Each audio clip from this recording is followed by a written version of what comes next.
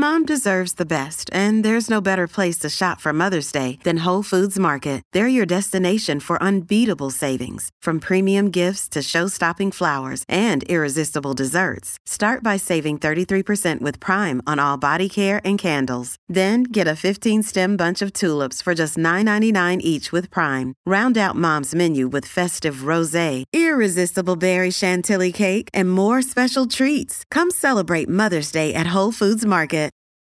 It's only a kick, a jump, a block. It's only a serve. It's only a tackle, a run. It's only for the fans. After all, it's only pressure. You got this. Adidas. If you're struggling to lose weight, you've probably heard about weight loss medications like Wegovy or Zepbound, and you might be wondering if they're right for you. Meet PlushCare, a leading telehealth provider with doctors who are there for you day and night to partner with you in your weight loss journey. If you qualify, they can safely prescribe you medication from the comfort of your own home. To get started, visit plushcare.com/weightloss. That's plushcare.com/weightloss. plushcare.com/weightloss. Hey, it's Ryan Reynolds, and I'm here with Keith, co-star of my upcoming film, If, only in theaters May 17th. Do you want to tell people the big news?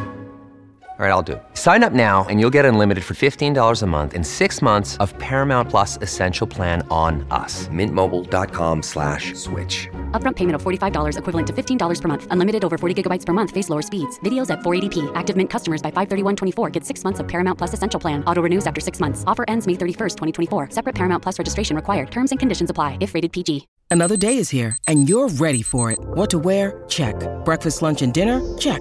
Planning for what's next and how to save for it? That's where Bank of America can help. For your financial to-dos, Bank of America has experts ready to help get you closer to your goals. Get started at one of our local financial centers or 24/7 in our mobile banking app. Find a location near you at bankofamerica.com/talktous. What would you like the power to do? Mobile banking requires downloading the app and is only available for select devices. Message and data rates may apply. Bank of America N.A., member FDIC.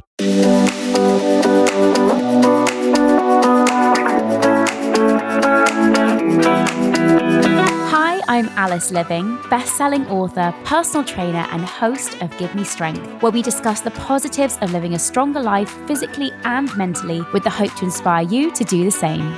Welcome to Give Me Strength. So my guest today is an absolutely incredible woman and someone I've actually wanted to have on the podcast since we first started Series 1. So I'm really excited that I have her here today.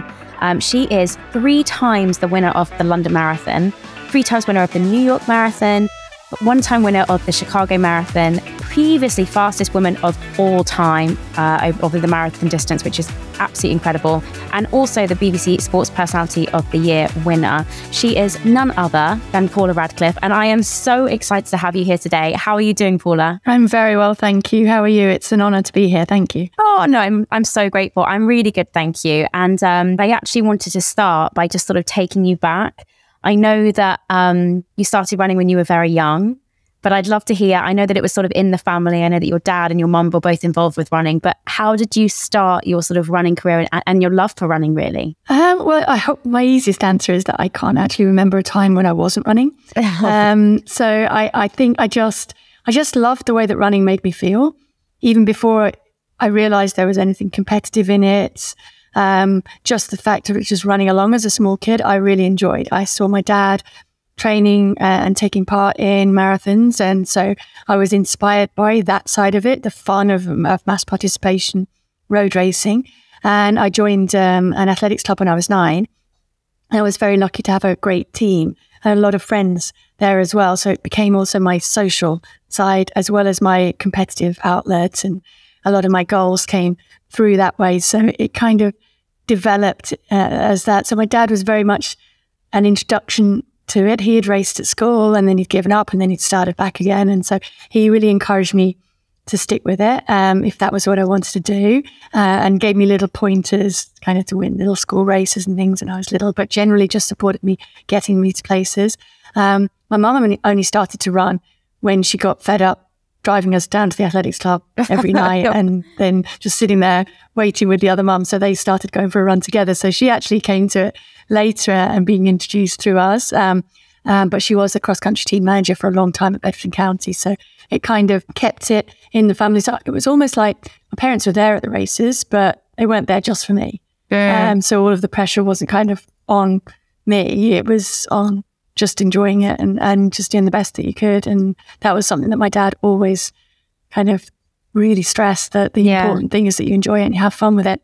Definitely. I think it's really interesting as well that you picked up on the social side of any sport, to be honest. And I actually think that's something that really keeps people engaging in sport in a meaningful way, is not just, you know, like you said, it's great to move our bodies. We all know that that does feel good and it makes us feel great, but actually the social connection, I think particularly with running, if you look at things like park run, running events, the things that people really get from that is not just necessarily the challenge they put through themselves through, but also the people they connect with along the way.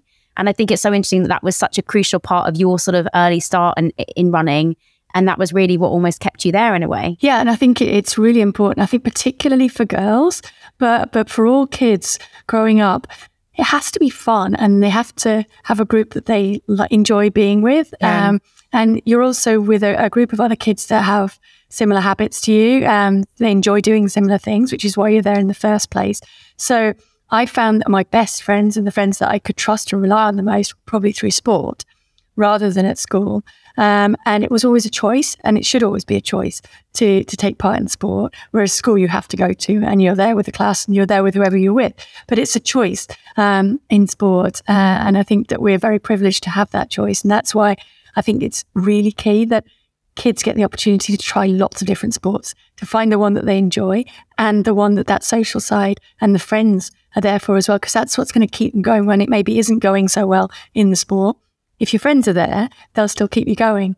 Definitely. And I think, you know, it's so interesting you talk about PE at school, because I hated PE at school. And like, I can't believe now that I have a career in some ways in sport, because I just hated that kind of, I wasn't into netball, I wasn't on any teams, I didn't really excel at anything that they did. So I think you're absolutely right, you know, that like the more that kids can engage in sport inside school is a great way to kind of dip your toe in the water. But I guess outside of school is where you really get that kind of, you know, you've made a choice to be there. And actually, if you enjoy it and you have friends there, it makes so much more of a difference. Yeah, definitely. And also, I think school tends to be, because of the nature of it, it has to be more geared towards team sports. And we're not all team players. It doesn't mean it can't be social. As we've said, running is extremely social, but it's an individual sport. And you don't have to have great hand-eye coordination. You don't have to be good with a ball and aiming particularly. It can be lots of different things. And so you don't have to be the last one there waiting to get picked, and you don't have to rely on anyone else.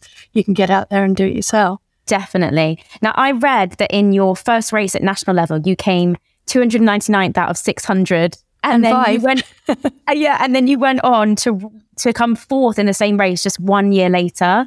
And I think for me, that was such an amazing thing to read, because I think so many people really beat themselves up when they start something and they're not instantly good at it. You know, I see it with weight training, I see it with running, even with myself. You know, I sometimes go out for a run and I'm not a runner.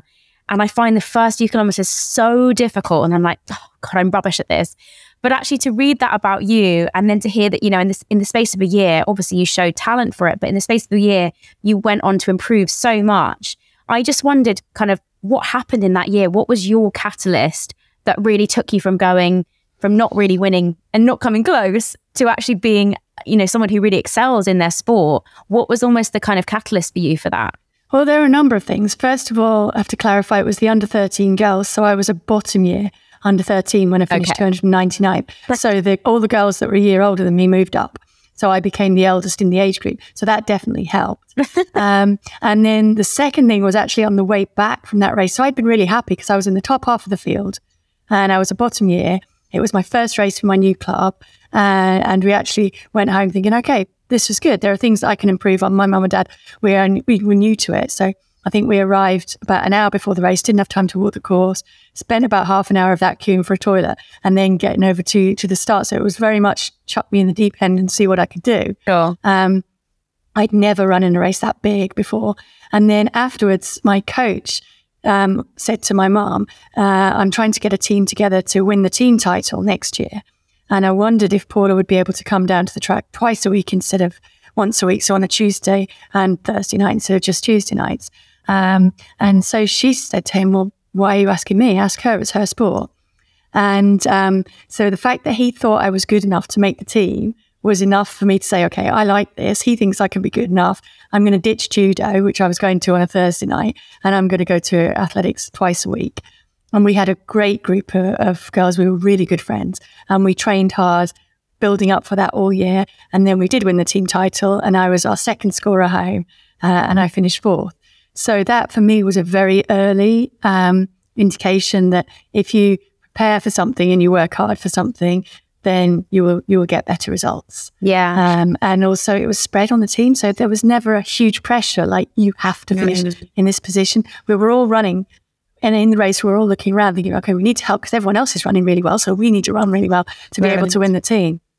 Do you think there's an element of with that is having someone who really believes in you?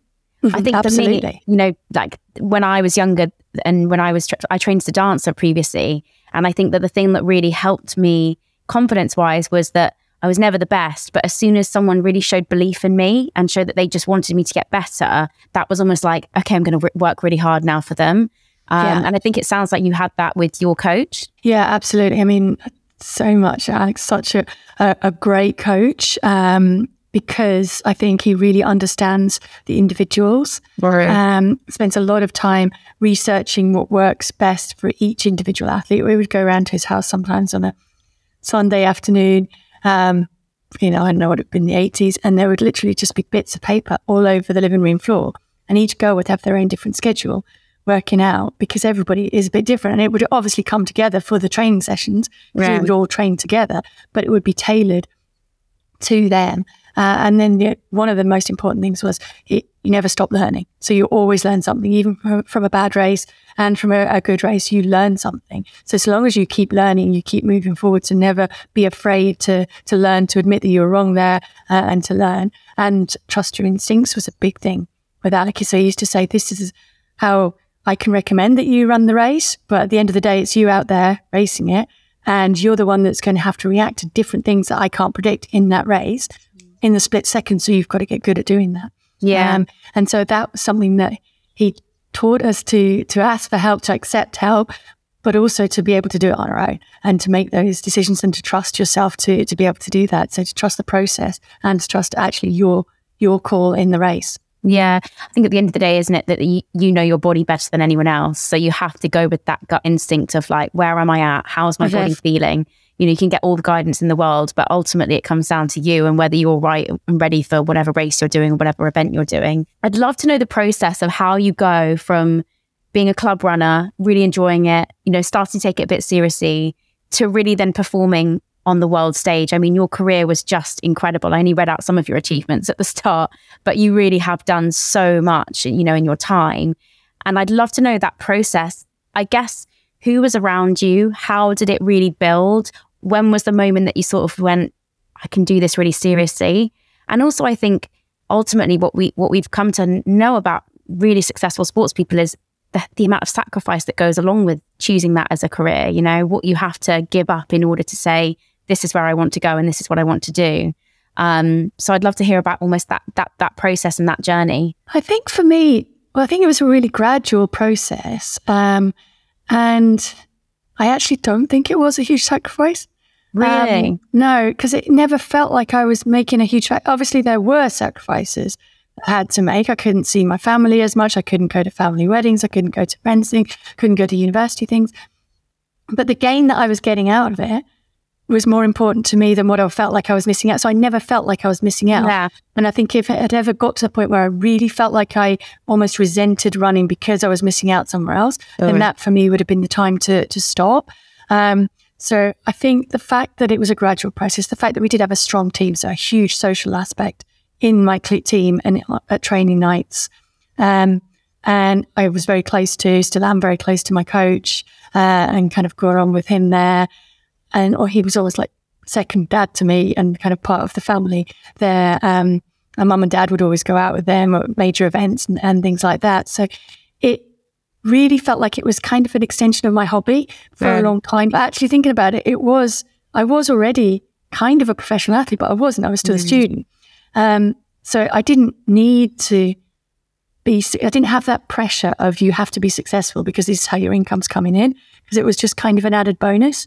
Yeah. So I think that helped to keep the pressure off me a little bit there. And certainly the fact that you enjoy it and it's something that you want to do is what keeps you going when you get the setbacks. Do you find the transition, or did you find the transition from running internationally and being in this country to then suddenly being on a world stage, having lots of attention on you? Did you find that fine? Was it quite enjoyable, or was it almost like, oh my God, this is really intense? And also I always think to myself, I'm guessing this was in a time before social media, so you probably didn't have all of that noise around you, but it maybe meant that like the actual, intensity of the race was maybe greater, doing loads of media interviews and, people want your time and you having to focus on now being on a world stage. Did you find that difficult? Well, if I first do the going abroad, I loved going to race internationally. My first ever international race was an Ekida relay in Hawaii. Oh my God. So, how can you not enjoy that when you're like 15 and you're getting sent over New Year? We had New Year twice because we flew and we experienced it in the air. So that for me was like, okay, I want more of this because this is great. So if I run well, I get more trips like that. So I don't think I felt like it was pressure. I just thought it was an amazing opportunity. I studied languages. I loved languages. I've always loved traveling and visiting new places. So this just felt like, okay, this is great. I can get something out of my running and I can tick off the other things that I enjoy doing as well. And I think, again, it was a really gradual process. So my first introduction to proper international racing, I guess, was the World Cross Country in 1991 when I finished 15th. And then Alec and I went back and we kind of made plans, and he'd studied the split times of the girl who'd won the race, and we trained to that all winter to try and get a medal the following year. And then we got out to Boston and it snowed and the course was way different and way slower than it had been the previous year. But I won that one. So that was a really big, important step for me in terms of saying, okay, if I want to do this professionally, I think I'm good enough now. That was kind of the tick off it. I still need to make that transition from good junior to good senior. Yeah.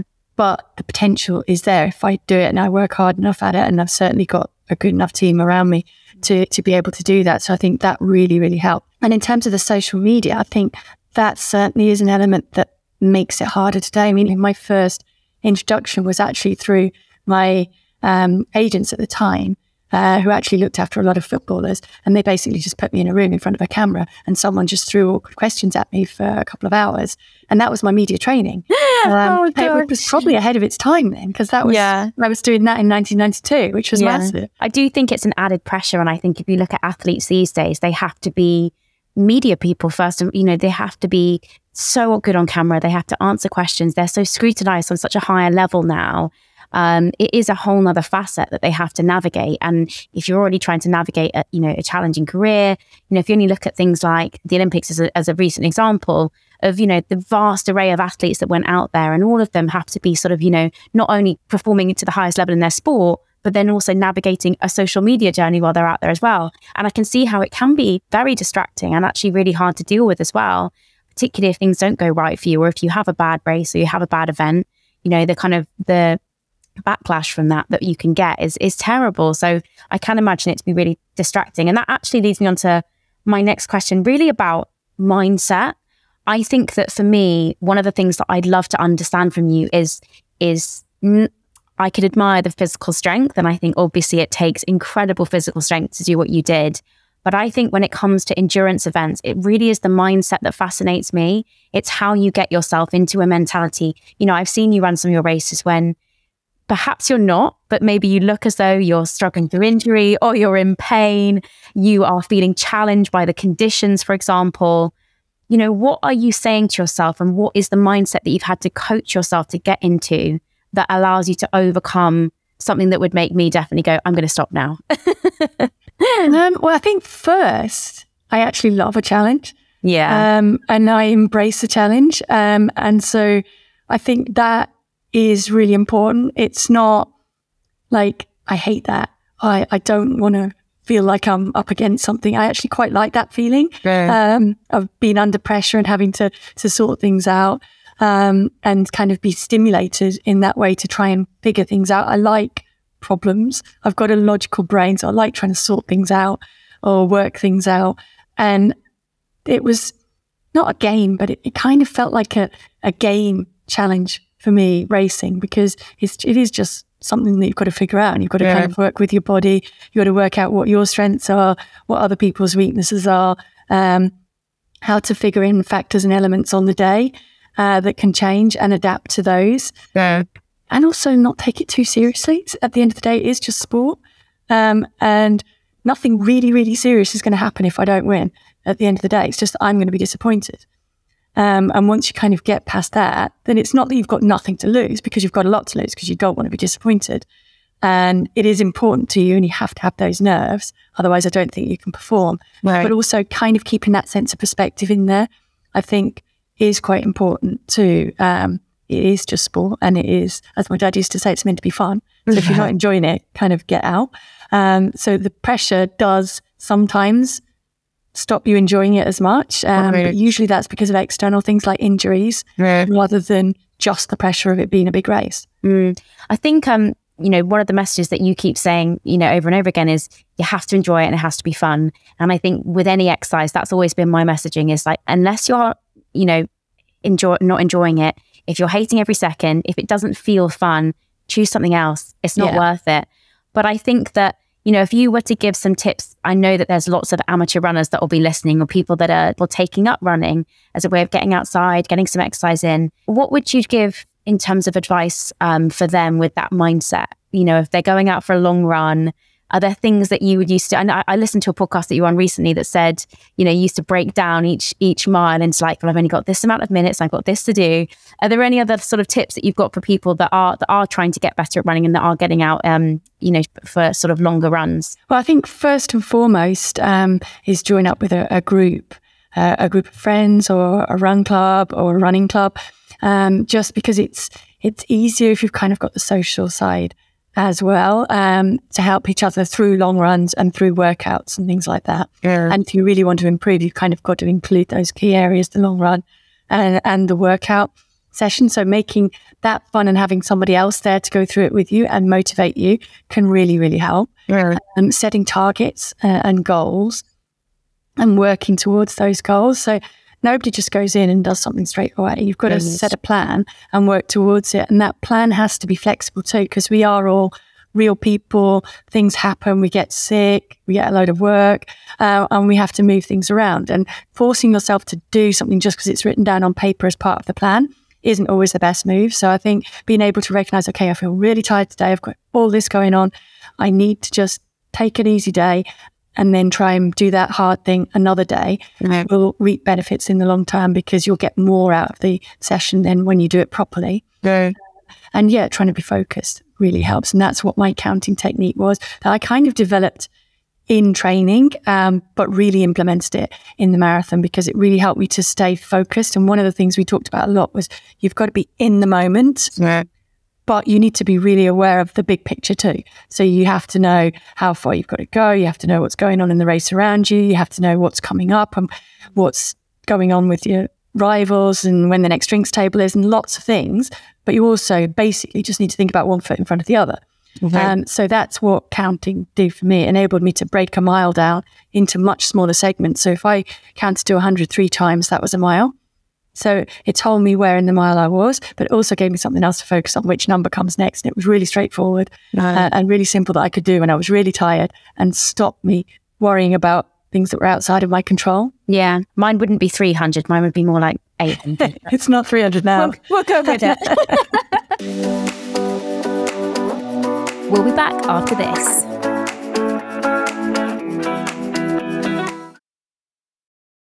Your brain needs support, and new Ollie Brainy Chews are a delightful way to take care of your cognitive health. Made with scientifically backed ingredients like Thai ginger, L-theanine, and caffeine, Brainy Chews support healthy brain function and help you find your focus, stay chill, or get energized. Be kind to your mind and get these nootropic chews at ollie.com. That's OLLY.com. These statements have not been evaluated by the Food and Drug Administration. This product is not intended to diagnose, treat, cure, or prevent any disease. Welcome back to Give Me Strength. Can you tell me about some of your most challenging moments in your career? Things that you found really, really difficult to overcome, injuries. How did you sort of navigate these? What got you to focus on the bigger picture, like you just said? Well, sometimes it is really hard. And one of the first things for me that was really, really hard was my foot injury in 1994. So my navicular collapsed, and there's the bone in the arch of the foot, and that caused a stress fracture. And it wasn't diagnosed at the time. So a couple of times they diagnosed it as ligament damage, set it in plaster for 3 weeks, came out, and I ran and it still hurt. I saw a lot of people, was getting pretty desperate. And at one point I saw somebody who said, okay, you're never going to be able to run again. And I can still remember going home, crying to my dad and saying, they said, oh, I'm not going to be able to run anymore. And my dad's like, because my dad's very practical like me, and he's just like, okay, well, lots of people go through life and they don't run. Doesn't mean you can't do something else, or you can think of something else that you want to do. I'm like, oh, you don't understand. I don't want to do something else. I want to run. So I've got to find a way to get it better.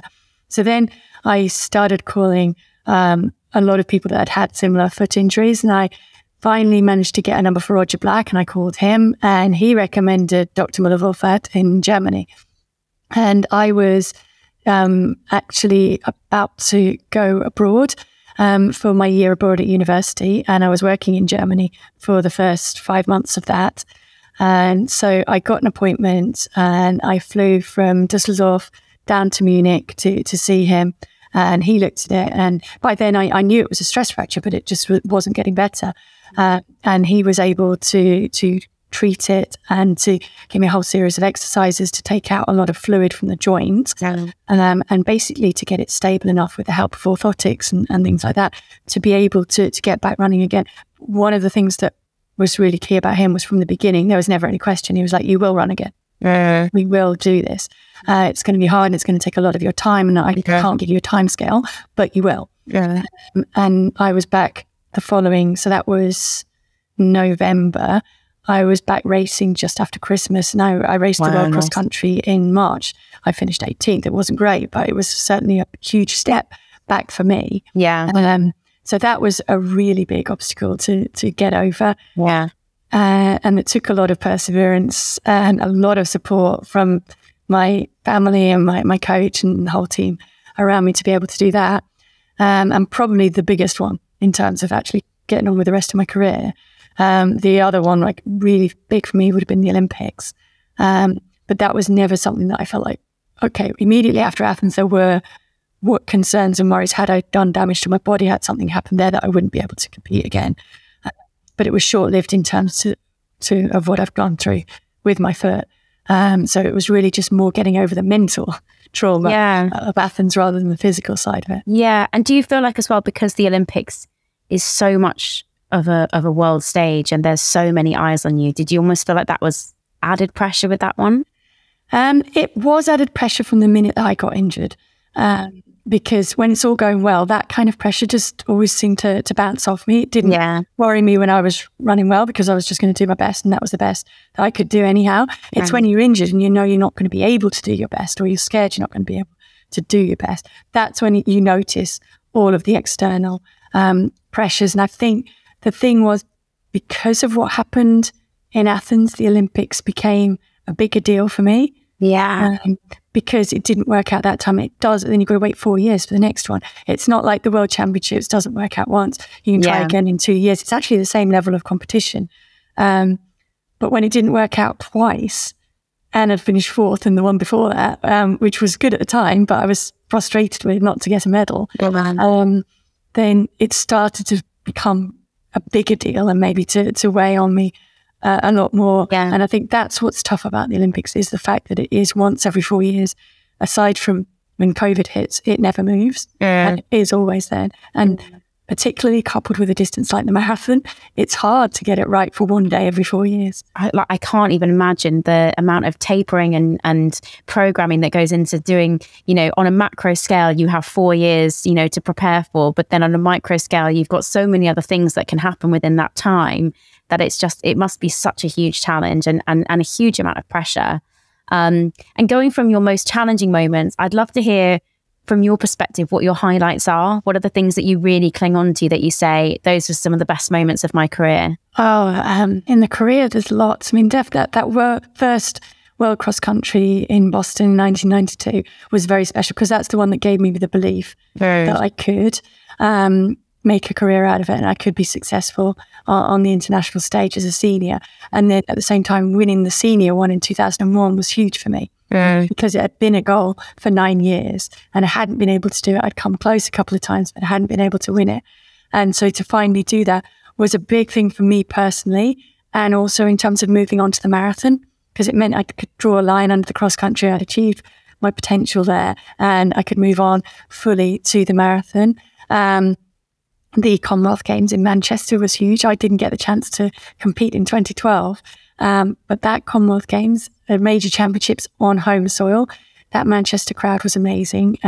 It was a very, very special experience, as was the European Championships just after. I mean, there was virtually no one in the stadium that time, but the fact that it was taking the European record from Ingrid Christensen, who was such a huge idol of mine growing up. That was really, really important moment too. Sorry, I'm listing loads here.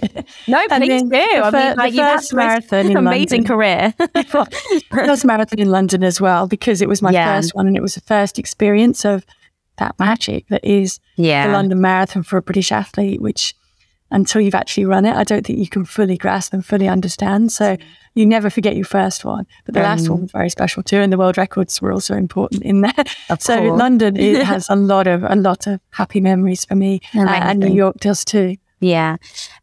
Moving on, and I actually, I think there's something that I feel must have been a challenge, but I'd love to hear from your perspective how you found it.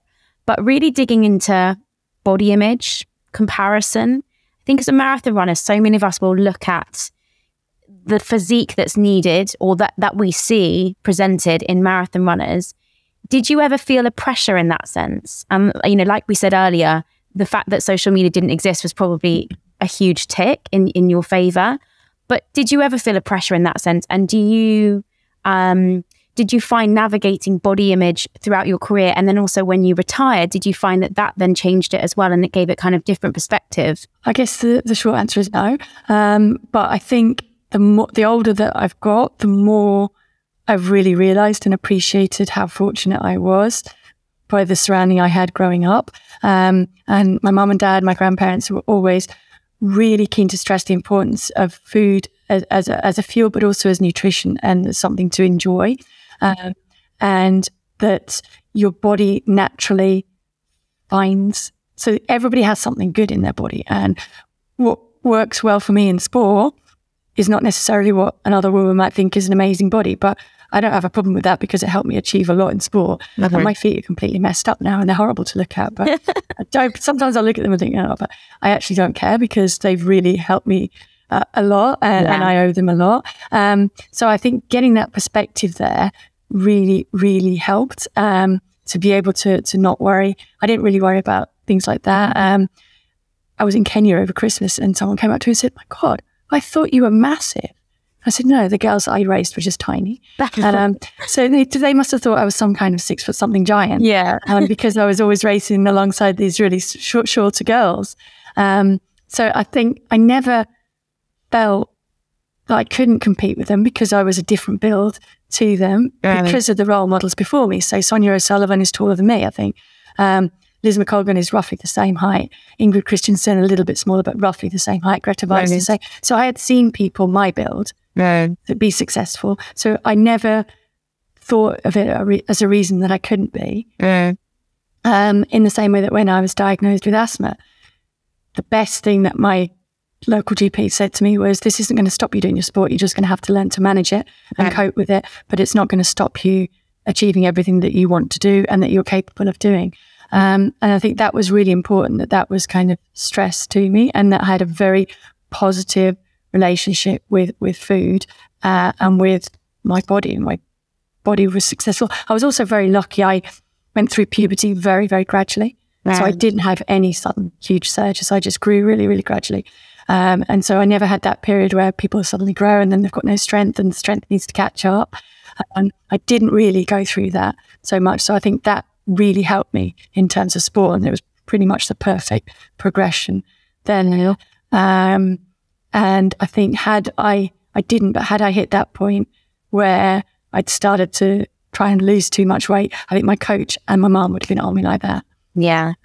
Because it was really important. They were there at the end of races. Mum and dad were always with a snack as soon as it finished. I wasn't allowed to go out for a day of racing without a really good proper breakfast to keep me going for the whole day. So I really understood the importance of that growing up, and that's what I try and pass on to my kids now. Yeah, I was going to say, in terms of the conversations that you have with your kids, has it ever come up where you sort of discuss body image and you talk about confidence and comparison? Yeah, and it also comes up, and I drive them crazy because if I get sick, I always have to eat the right things. So I have lots of orange juice, lots of vitamin C to try and get better and put all these nutrients into me. So I'm trying to make them do that. And my daughter, if she gets sick, she doesn't want to eat or drink anything. And so I just drive her. She's like, Mum, I'm not like you. I said, no, but you still have to put the fuel inside you to get better. Yeah. And they definitely do. I think because they've grown up seeing that, I hope they both have a healthy relationship. My son's way too fussy for my liking, but I'm trying to make him understand that he does need to kind of broaden what he does eat, but he does eat healthily. Yeah. And that they need to see the strengths and the positives in their body. So everybody's body is different, but it's all right for something. Definitely. And actually, talking about family, you've referenced your mum and dad. I also heard you talking on a podcast about your grandma, who sounds amazing. And also when you talk about your kids, it seems as though family is really important to you. And I think, if you have that support network and that support structure, everything seems so much more possible, I think. But I know that you've spoken really bravely about your daughter's journey through her cancer diagnosis, which must have been devastating, particularly, I guess, during COVID as well, even more challenging. But how did you find coping with such a difficult time? And obviously talk about it as much or as little as you feel comfortable. No, I mean, I think for me, having the support team around me and being able to stick to the plan, it is what really helped us. And I think I always try and look at the positives in any situation. And we were very, very fortunate to live where we do, to have it reacted to as quickly as possible. If anything, for the timing of it, COVID was actually a blessing because I wasn't working. So I didn't have to go through that dilemma of I'm not able to work because I need to be with my daughter because I didn't have any work anyway. And it wouldn't have been a difficult decision had it been there, but it was completely taken away. And she didn't need to think, oh, okay, I'm taking my mum away from work. What are we going to do? Because that wasn't there either. So I think that actually did really help us to kind of be in our own little family support bubble and just get on with it day by day. And I think my grounding and my experiences, everything that I'd built up, the resources from sport really helped me. Because everything you do is about, this is the plan. The plan is going to work. We're going to stick to it. And we could see it working. We could see the tumour shrinking with the chemo. So even though on the one hand I could see the impact it was having on Isla and it was completely draining, and it's really hard to, as a parent, to see your child go through that. Yeah. And the guilt that comes on for not having spotted it sooner, or is it something I did that caused this? That was where the hospital staff was so great. They said, look, okay, this is completely treatable. We have caught it soon enough. So you don't need to feel guilty about anything there. This is nothing that you did. Yeah. And this is nothing to do with where you live or any power lines that run near you or all the things that go through your head. They were really good at reassuring me with that. And so just sticking to that plan and going through it and being able to have that, even if it was only 20 minutes, where I could kind of sneak out just to clear my head, work out my frustration, have my time running. Well, Gary was able to visit Isla because they would only let one of us in the room with her at any time. So he would come visit, I would go for a run. But that run was so beneficial for me in terms, it wasn't, some days it was very, very slow because of all the stress and lack of sleep and things, but just to help me have more energy to go back and be more supportive to her afterwards and just to process emotions. It's always been something that I've used for that. So that's why I think I was lucky that I had those things to rely on, and I had a great team of friends around me who were there. Basically, there's anything you can't do because you're in hospital with Isla or you're with Isla, this is what we're going to do to help out, and they were amazing. And how's she doing now? She's brilliant. She's doing really well now. She's now just over a year all clear. Amazing. So she goes for checkups every 3 months.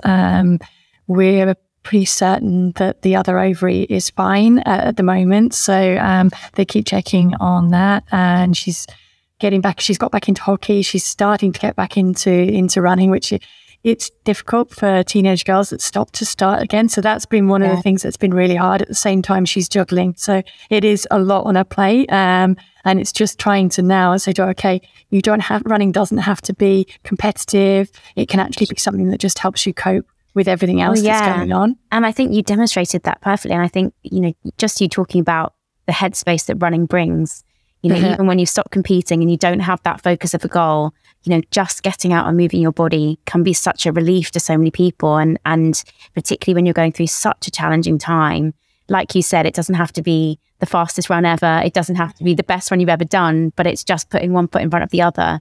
And I think that's an amazing motto to live by. It's just the feel good of just kind of, you come back from a run. There are very few times in my life and usually because I've got injured, when I've come back from a run feeling worse than when I went. Definitely. My final few questions. I would love to know what brings you joy now. Obviously, I'm guessing a lot of people probably think, once you retire from such a successful career, how do you get your kicks now? Obviously, you still run, but what brings you joy now? Lots of things. I think when you do retire is when you can actually look back on all of the good things that happen in your career and probably take a little bit more time to actually appreciate them. Because at the time you're always moving on. It's like, okay, that is great. And it's a huge, big thing to me, but I'm now aiming for that. And you kind of keep moving on. And it's only when you retire that you look back and think, actually, that was really good. And I'm really proud of that. And even if it doesn't stand anymore, I'm still really proud of it. And things like that. Yeah. And I think then also moving over to other areas of my life and doing things sometimes that are outside of my comfort zone. Doing things with my kids gives me a lot of joy. And then sometimes it's really just simple now. Like I'm really lucky that I live in a beautiful place to go running.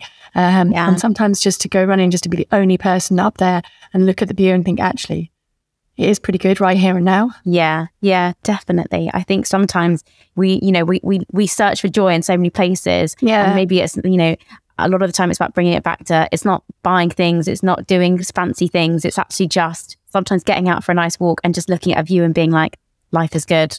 Yeah, I think that's such a... And just taking the time to appreciate it and think, Definitely. And in terms of your legacy, obviously you will leave an incredible one in the running community.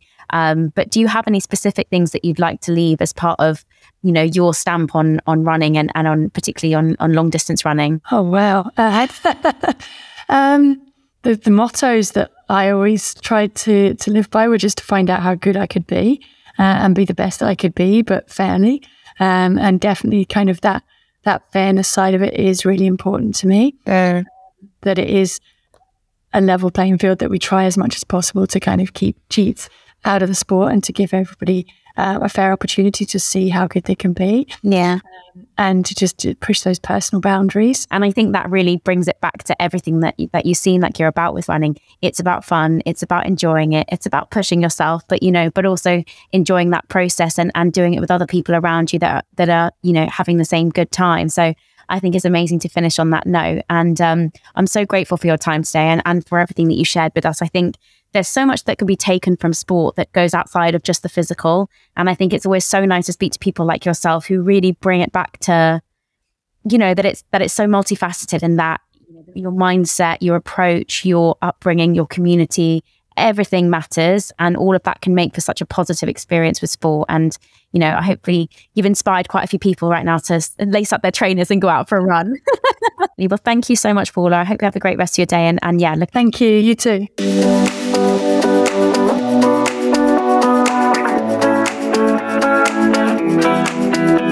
Thank you so much for listening. I really hope you enjoyed that episode. I would love it if you could take some time to rate, review, and follow the podcast, as it really helps others to find it. We have a new episode dropping each week, so this will also ensure you don't miss out. See you next time.